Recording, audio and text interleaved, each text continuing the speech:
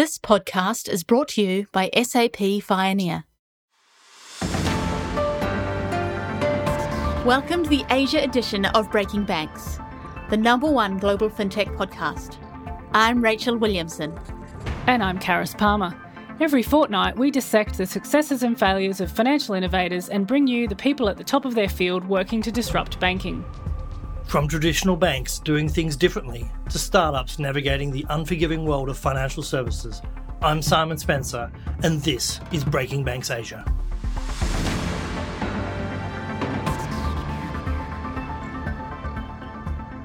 This week, we are talking about open banking in Australia.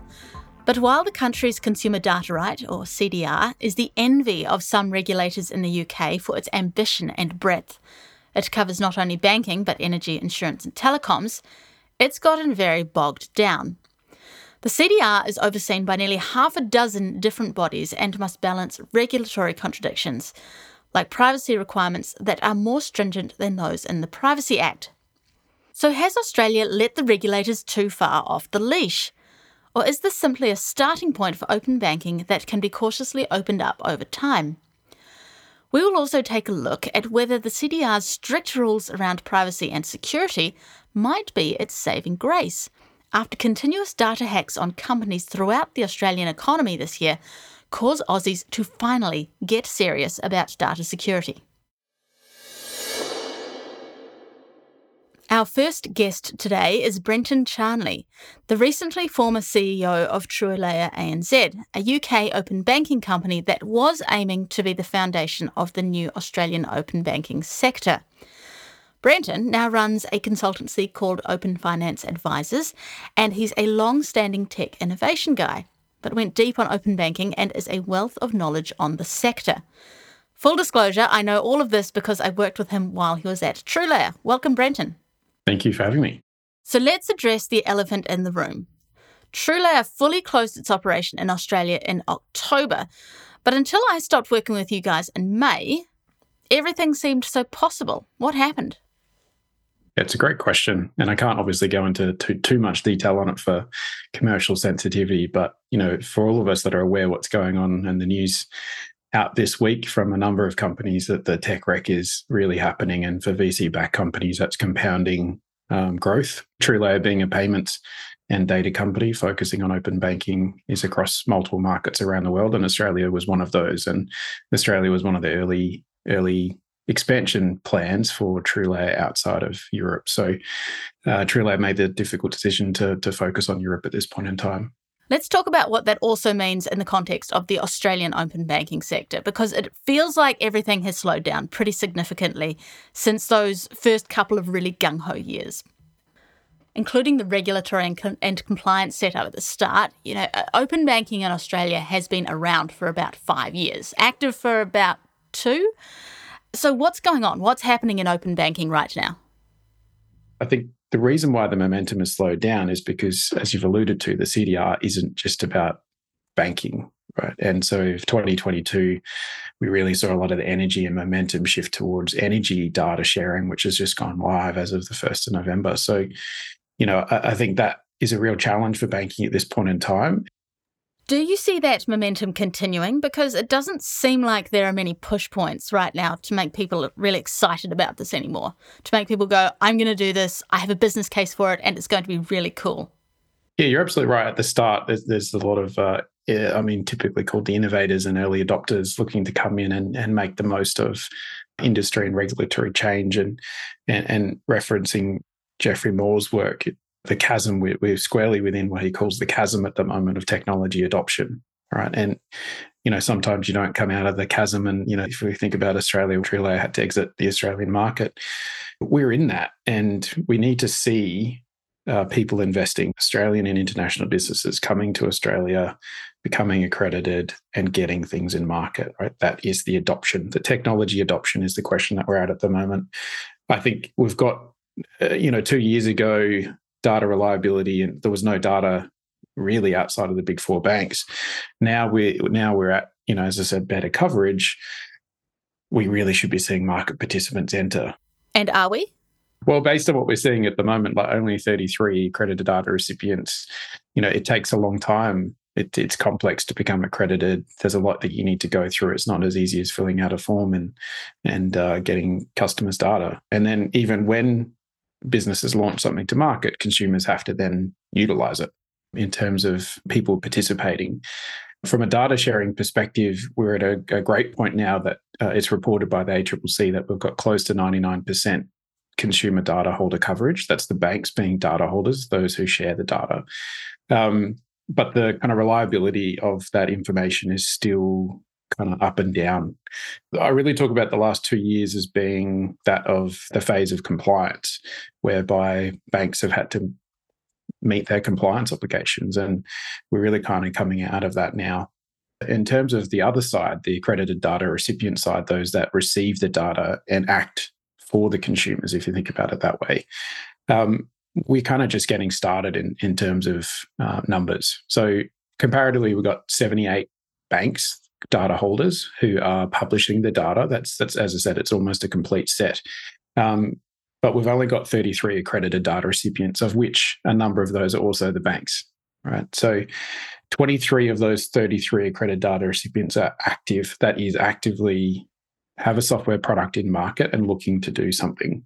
So we're at this early stage, and we really need to see more accredited data recipients getting products into the hands of consumers. As consumers, we wake up and we don't think about the tech underlying or the pipe, so to speak, and how things are done, right? We just want something to be done for us and often to be done easier. Some of the common use cases that often come to the front are money management and personal finances. The ability to be able to see all of your accounts in one place is often the top. So I know, for example, 86-400 and Ubank do that at the moment. And that's a very common one for you to be able to see the balances. So you've got one place to manage your money. That's often a pain point. I don't have to log into all different apps. On top of that is the spending and data enrichment. So that's something common that people just want that to be easy, and I want to be able to connect and share my data and know who's using it. One question I do have about those interesting open banking use cases, like personal financial management, that's the PFM you mentioned earlier, is where is the business case for these in Australia? Who pays for it? It seems like in a developed market like Australia, the best early use cases for open banking are these cool and useful ideas for consumers, but they don't actually make any money. Yeah, no, that's a great question. No one pays for it. Ultimately, it's a feature of your banking product. And this is part of the challenge with this, is that to try to build a standalone business on personal finance is really challenging, right? You've got to have complementary or ancillary services, and fundamentally, personal finance comes back to banking.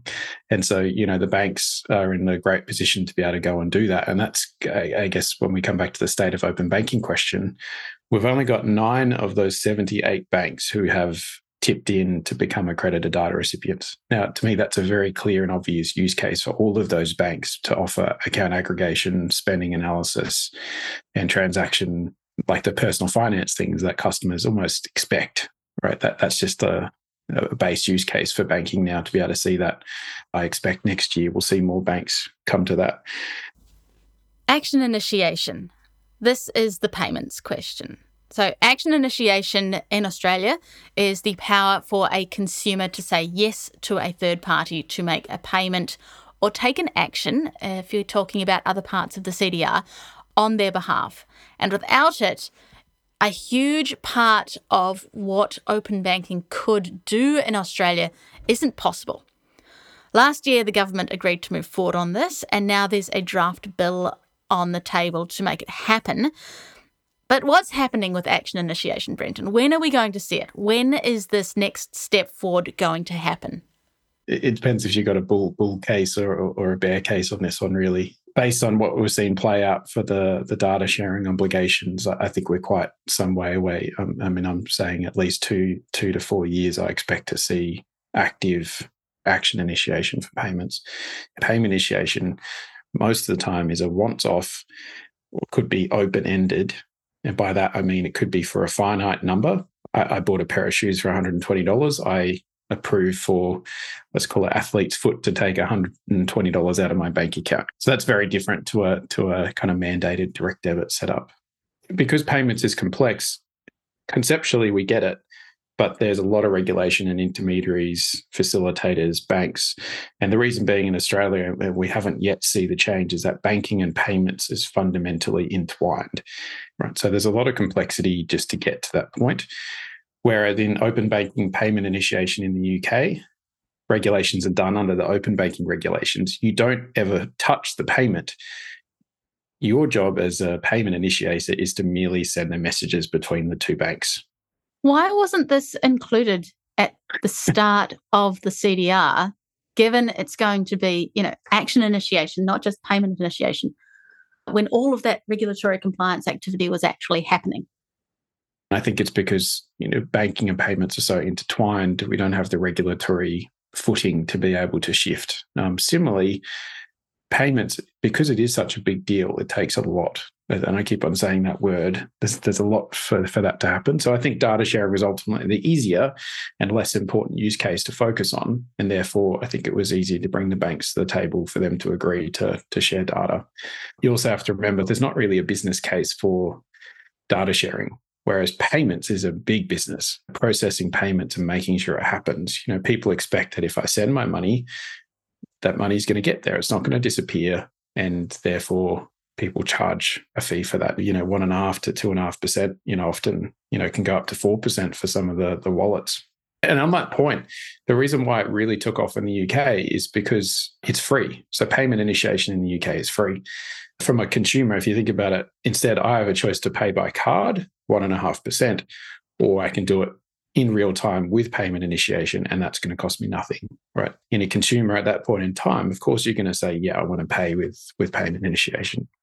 You mentioned competition just then, but let's be honest, in a country like Australia, open banking is more about privacy and security. You own your data, you control it. And anyone who's been given permission to look at it has to behave themselves and keep it under lock and key. So what is it about this market in Australia that makes privacy, as opposed to opportunity, as say in the Philippines or India, as we'll talk about in our next episode, the driving force? Again, this comes back to fundamental regulatory principles. And unfortunately, in Australia, we haven't been able to divorce the regulations from the open banking competition and the privacy regulation. So they are entwined. The fact that the CDR regulatory landscape includes the OAIC, the Information Commissioner, Treasury as the rule setter, and the ACCC goes to show that this is highly complicated. In Europe, GDPR was the fundamental pillar for the privacy regulations and how any actor deals with your private and sensitive information. Whereas in open banking, we're dealing with both the competition and privacy all in one. And that's what brings the complexity. So until that changes, we're going to be dealing with a highly prescriptive, complex environment whereby, players like TrueLayer or your AdaTree or the bank, so anyone looking to consume the data, have to consider how and when they use the data. And, that's playing out more so in current days, obviously with data being a critical thing. But for me, I think starting with an overly protective environment is a good place to start because, consumers are highly critical of new things, particularly new technology. And if something goes wrong with it, it's very hard to then come back and build that trust again. So, I think having a prescriptive, standardized process in which you protect and share data is great because the alternative at the moment is unregulated data sharing, where you actually share your login credentials to your banks. You're actively giving someone your password to your bank account that they could log in with you. So I think, from a privacy protection, I think it's in a great place, but that comes with the downside of, the alternatives are easier, less regulated. So in order for that to change, ultimately, and we saw this in the recent statutory review completed, and a number of the market participants have been saying this for a while, we need to see a phasing out of the existing unregulated data sharing, commonly called screen scraping. We saw that in the UK. There was a significant uptick in participation in open banking in the UK when the regulator essentially said, well, there's a phase out period of this at this point in time. And I think we're there now because, you've got the data sharing, you've got good coverage across, at least the big four banks, which covers 74 to 75% of the market, as well as all the others, right? We're at 99% coverage. So I think now's the time to be able to do that because there's a viable alternative. You were talking about the banks before and the number of banks that are now participating, but have also become accredited data recipients, or an ADR. That's the highest level of access in open banking in Australia. They've been worried about the easy movement between banks and the competition element against them. So have they actually embraced open banking, do you think? Or are they stalling? I mean, from the numbers, 9 of 78, clearly we haven't seen that yet. And I believe, I'm just looking at my statistics, but about half of those 9 aren't yet active yet either. So you can become accredited as a data recipient and kind of remain inactive and not to actually go to the active stage. So yeah, we really haven't seen whether they're stalling or not. I think the reason being is that they've gone through at least 3 years of heavy compliance obligations and they're probably taking a breath. But we really hope in 2023 that we're going to be seeing more banks because it's an obvious one. As an ADI, authorised deposit taking institution in Australia, they already comply with a number of the information security obligations of the Banking Act, and therefore it's essentially very easy for them to become accredited data recipients. And then, to your point about the competition, the concern that people will switch. My personal view to this is if you've got a good relationship with your bank, the CDR or open banking more broadly doesn't encourage you to switch. In fact, it encourages you to be sticky because you can then bring data from other banks into your bank. It's the reason why people will stay within your app. You have to make the choice and invest in the services to make sure that someone doesn't want to leave, right? So if someone's so, flighty that they want to leave your business, I guess those two things don't make sense. It probably means that you're not doing the core services better. Australia's high regulatory burden is creating a lot of complexity for something that, from a user perspective, ultimately wants to be simple and streamlined. So where does Australia need to loosen up? Where does it need to say, okay, the tension between privacy and security needs to give way a bit towards actual usability and allow new participants to functionally use this new system? At the moment, the CDR journey is highly prescriptive. That is, there's incredible amount of detail. There's a number of, quite a number of screens compared to the kind of journey that the UK and Europe has. How many screens do you have to go through? More than 10. It would depend on kind of what the use case is, right? That essentially means that the time taken for a consumer to do something, and let's come back to that consumer use case, the job to be done becomes harder. So there's inherent friction in there. So ultimately, it's great that there's a prescribed process, but ideally in loosening it would be good to move to a principles-based approach. So instead of clicking through 10 screens, actively agreeing to what data can be accessed and for how long in order to buy those shoes, have one screen where the business says, this is what I need, do you consent? Yes, I'm here, I'm already doing this process, right? So the second area is at the verification side, right? At the moment, the CDR uses a two-factor of verification where you get the kind of one-time password and you need to put that in, right? That's a longer process. We saw a significant decrease in the time to verify in the UK from biometrics and strong customer authentication. So most of us have iPhones and therefore using your Face ID or biometrics as an example to quickly verify that this is me. There's a location, there's a unique ID being your banking login, there's the phone, and then there's your biometrics. So, moving to that would greatly decrease the time it takes to verify. Ultimately, from a base regulatory standpoint, if we could have standalone privacy regulations outside of banking, that would enable us to, I think, move towards this principles-based approach. So say, hey, as long as you're getting the customer consent, as long as they're consenting for an explicit time, and as long as you're verifying them, you should be able to kind of move on and share their data.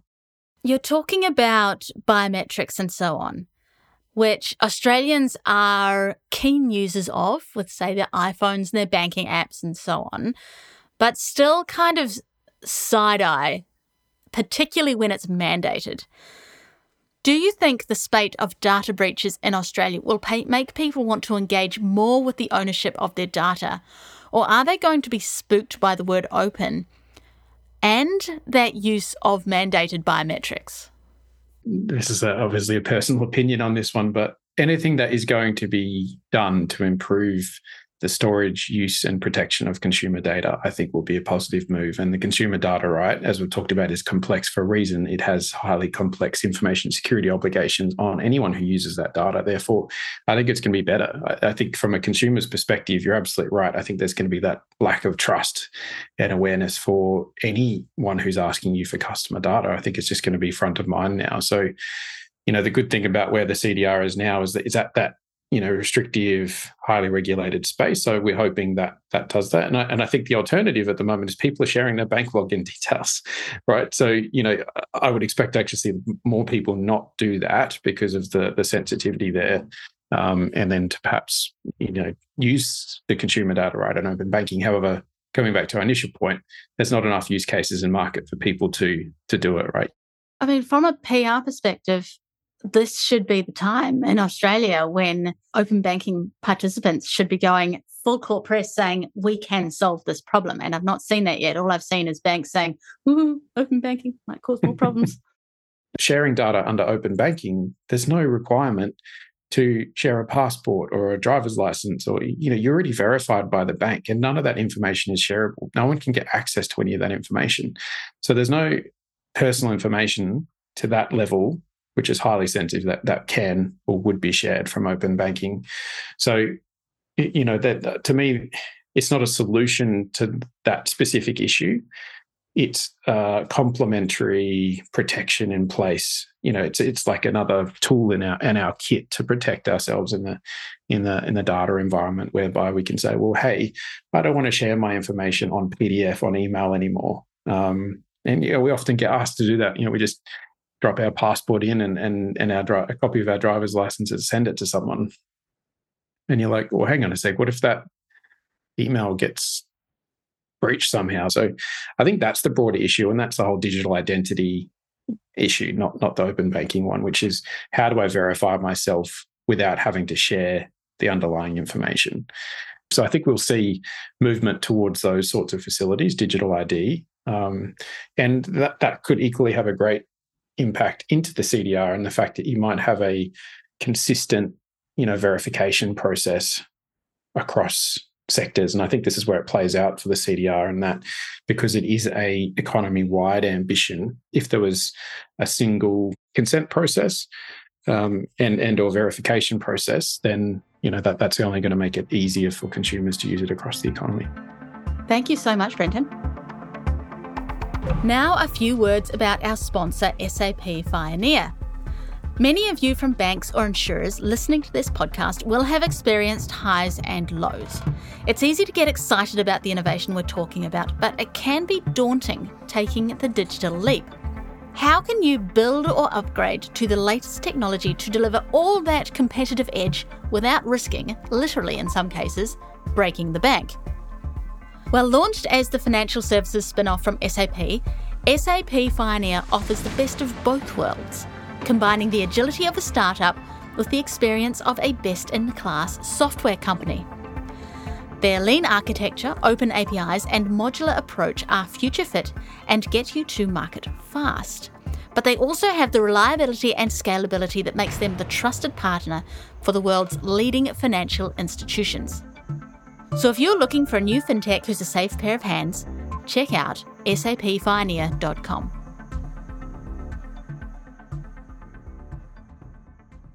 Data security and privacy is a pertinent issue in Australia right now. Ongoing major hacks have exposed health data, passports, driver's license, you name it.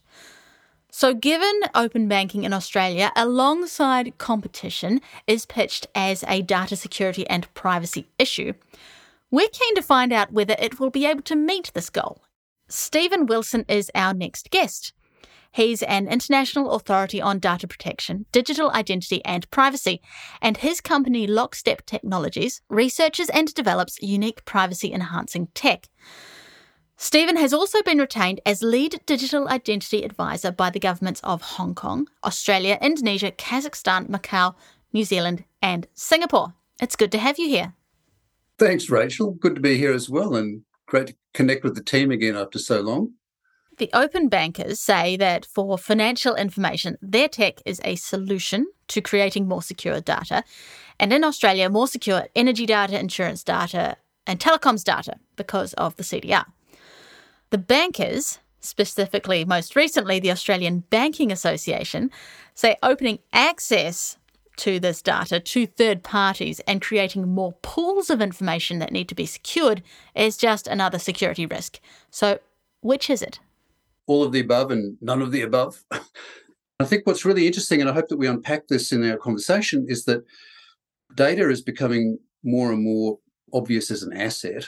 These assets are worth billions of dollars, and the security budget of the world's biggest companies is more in the tens of millions of dollars. So there's something just a little bit asymmetrical there.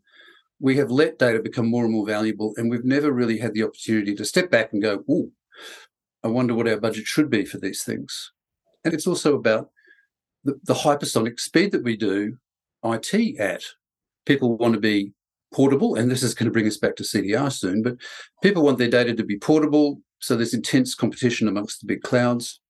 Everything is fast, churn, and the fragility of these systems is actually what makes them vulnerable. It's time for our security practice to catch up and to be just a bit more measured and let's be more painstaking. The rush that we have to release systems is a bit out of control. Now, we have these very, very complicated supply chains as well, and we have allowed the information supply chains to get complicated. So these are important things. And I think CDR is really turning on some of those questions of whose customer are you talking about? And can you be really reliable and robust in the way that you deal with the data processors and the data custodians? The CDR in Australia has created a lot of regulations around privacy, how data needs to be stored, how it can be accessed, etc., etc.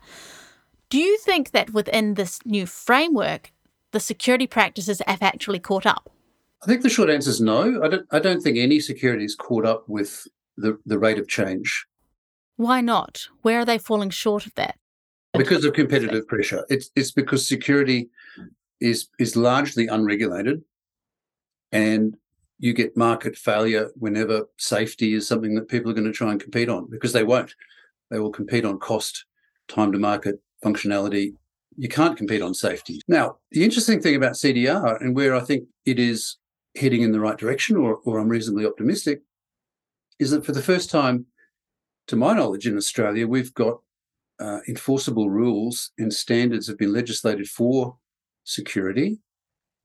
And if you are a CDR participant, then there's a whole set of rules that the data standards body sets that you are legally obliged to follow. Now, there's no precedence, and those laws are untested and the standards themselves are untested. But I do want to acknowledge that I think there's been a bit of a cultural breakthrough in Australian cyber regulation, where the CDR has said, hey, this is important. We should be regulating. Because, oh my God, even in healthcare, there are no enforceable standards for IT security in Australia. And that's a bit nutty. So CDR is heading in that direction, but it's still really early days, isn't it? None of the new rules are technically tested, nor are they legally tested. So Australia has been lauded by experts for taking a holistic approach to open banking and the consumer data right. But the entire sector here seems to have stalled, and data breaches separately have everyone spooked. How does it get back on track? How do you make people feel more comfortable with sharing their data in a very new way, but which is still more secure than what they do at the moment? For example, screen scraping. Oh my God, you're triggering me, Rachel. Screen scraping is such a bad idea no matter what. And I think that CDR is, again, that's a good thing, that we're showing people the way to get through screen scraping and do something that's more message-based and better authenticated. The big issue, I think, is the economic assumptions under CDR are pretty rosy, and there is a laissez-faire underpinning that suggests that savvy consumers are going to go and leverage their data and look for better deals and compete for better deals and negotiate. And I think that that's a bit optimistic. I think it's a bit idealistic that Australian consumers are that caring and that sophisticated that they can leverage their data in that way. So that's why I think that CDR, in a sense, is underperforming. If the performance measure is how many people have changed accounts and how many people have ported their data to building societies. However, I think that what will happen instead is that consumers are going to be aided and assisted by professionals and by intermediaries. And this is yet another interesting dynamic, because we've had decades of financial advice scandals and tightening of financial advice regulations. So I get that, but I still think that the role of the financial advisor is super important, and that it's that intermediary, the skilled professional who really can negotiate on behalf of clients to banks. I think that they're going to be accessing data and using data for a competitive force or for a negotiating force. I don't think that the underperformance of CDR to date is terrible news. I think it's kind of predictable, and that with more sophistication and with more time, we should see CDR evolve to put more focus on those intermediaries who will be representing, agents. So CDR, I think, will come good when we've got more sophistication in the way that we're going to bundle these services and make them available to consumers. Let's go back a bit. The security elements of the CDR were legislated and are regulated. Do you think the participants in this regime are going to follow the spirit of these rules or the letter? Well, I think the spirit of what was legislated is the idea that there should be competition for information, and that information is increasingly like goods and services, and that should be subject to a market. I think that what we don't have yet is a material, tangible market or a marketplace in which it makes sense to pick up data and move it somewhere else, give it to a custodian, change the holder, use it as if it is a thing, use it as if it's like a petrochemical or something in a supply chain. And partly the problem there is the social. We haven't really been doing data for long enough for us to have good digital maturity and good informational awareness. So that'll take some time. But again, I think that this is why intermediaries and agents are so important. Do you think the type of security the CDR incorporates is going to be able to keep up with the times? There's a wonderful technology called verifiable credentials, which is all about allowing people to really robustly carry proof of how old are you, or proof of your driver's license. And these are technologies that are hitting commercial reality through mobile wallets and this sort of thing. The Australian states are world leading in this regard about how to give people digitised versions. In New South Wales, you can get a digitised version of your working with children check, or your boat licence, or pretty soon your construction certificates, your trade licences, and so on. That technology could be easily extended to capture everything that matters about you in financial services. So as a customer, your bank account numbers should be equally robust. I should be able to index myself in the whole CDR system based on some sort of unique account number that is private to me. It's secure. It's held in a digital wallet. If I lose track of it, if I get hacked, no criminal can use that number against my back because it's cryptographically tied to me.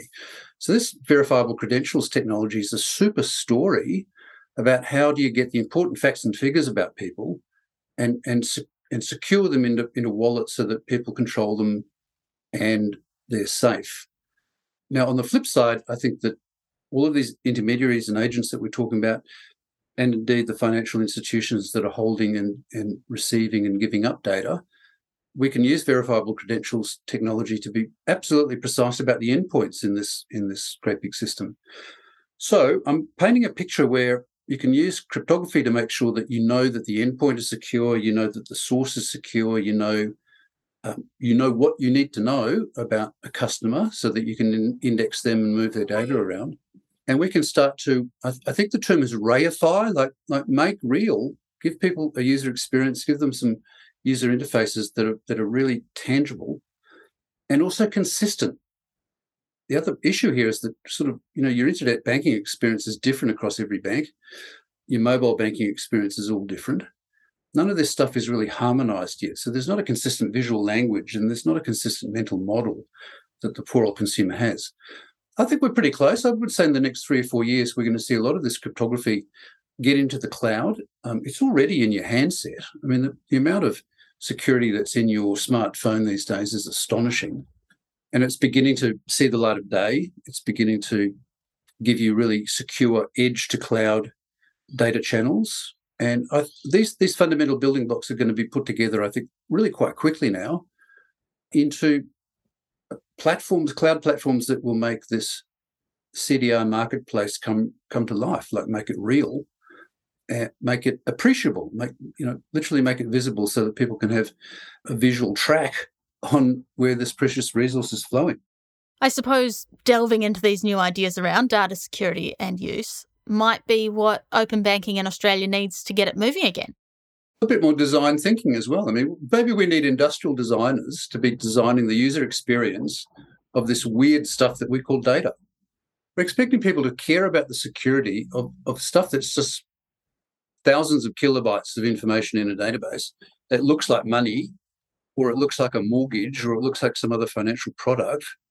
And we expect people to be able to pick that thing up, talk about it, appreciate it, secure it, whatever the hell that means, take care of it, and get somebody else to look after it for you. Maybe some really smart designers can have a new look at how to make that real for people. But just under the covers, the plumbing is almost there where we can make this stuff really secure and robust. I think resilience is an interesting term. The digital ministers are using that term now to make identity data more resilient.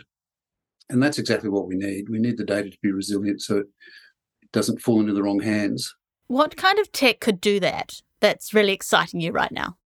I'm interested in the next level down, and I can say that some of this secure, verifiable technology in mobile phones is moving ahead really quickly in some of the US states and in the EU. So the idea of a verifiable credential in the EU will mean, how does your pan-European identifier, your EID, how does that move from a flimsy plastic card to something that's digital and strong and resilient? And they're doing that with smartphone wallets. So there'll be Google and Apple wallets that will contain your European EID. And that should mean that your experience of your EID will be much the same as, tap and go or tap to pay. Now, the thing I think where this stuff really starts to sing is that all of those other things that are in your wallets, your driver's license, your Medicare number, in Europe, your EID, it'll be your travel credentials in Europe. You'll be able to go to a boarding gate on a plane and get on the plane because you've got your EID in a mobile wallet. You'll be able to present these things digitally. Stephen, I'm sorry, I'm going to have to trigger you a little bit more. Screen scraping. It is obviously the bête noire of banks and anyone interested in security in any way. But it's also seen, particularly in some markets in Asia, where open banking is just getting off the ground without the same level of government support as in Australia, as a critical middle step. Now, do you agree with that? It's kind of understandable, and I hate to say it, it's rational for the person to say, look, in Asia, it's a middle ground, it's a stepping stone. It's rational to say that because they are reacting to competitive forces where they're trying to get to market with a new solution to give people greater access to greater financial products. And if that means giving my password up to a third party so that they can log on to my account and suck my data out, I get it that that's rational in air quotes, but my God, it's stupid. It's insane. I mean, why do we allow ourselves to have this race to the bottom where time to market and insane lack of friction is something that people are going for? And you wouldn't get that in automotive, but we wouldn't allow that because people would die. Now, we're almost at the point where data is so important that people are going to suffer really important damages. People can be broken by hacks. They can lose all of their money. And I don't want to be sort of sensationalist about death and dying, but this stuff is pretty important. So why the hell are we allowing this race to the bottom with screen scraping? Why do we allow that to be an acceptable, middle way forward? It's a compromise that's too extreme. it's funny that there's something about cyber and something about the internet and indeed something about software that just escapes regulation. And I guess there's all sorts of reasons for that we don't need to go into, but that's the reality, that people have been reluctant to regulate this stuff. And there's no such reluctance to regulate physical safety. I've had a windscreen damage and I can't go to any old supplier and get any old windscreen because these things are safety standardized in Australia. But cyber's different. And I think that CDR, I want to come back to the positives of CDR. I think the idea of having enforceable rules and cybersecurity standards is unprecedented in Australia, and I would really like to see that play out and given a chance to breathe. Thank you so much, Stephen. My pleasure, Rachel. We'd also like to thank our sponsor, SAP Pioneer. Rock solid technology, bold creativity. If you enjoyed today's episode of Breaking Banks Asia, don't forget to share it on Twitter, leave us a 5-star review on iTunes or wherever you listen to our show. This helps us build our audience and support our sponsors so we can continue to bring you a great show every fortnight.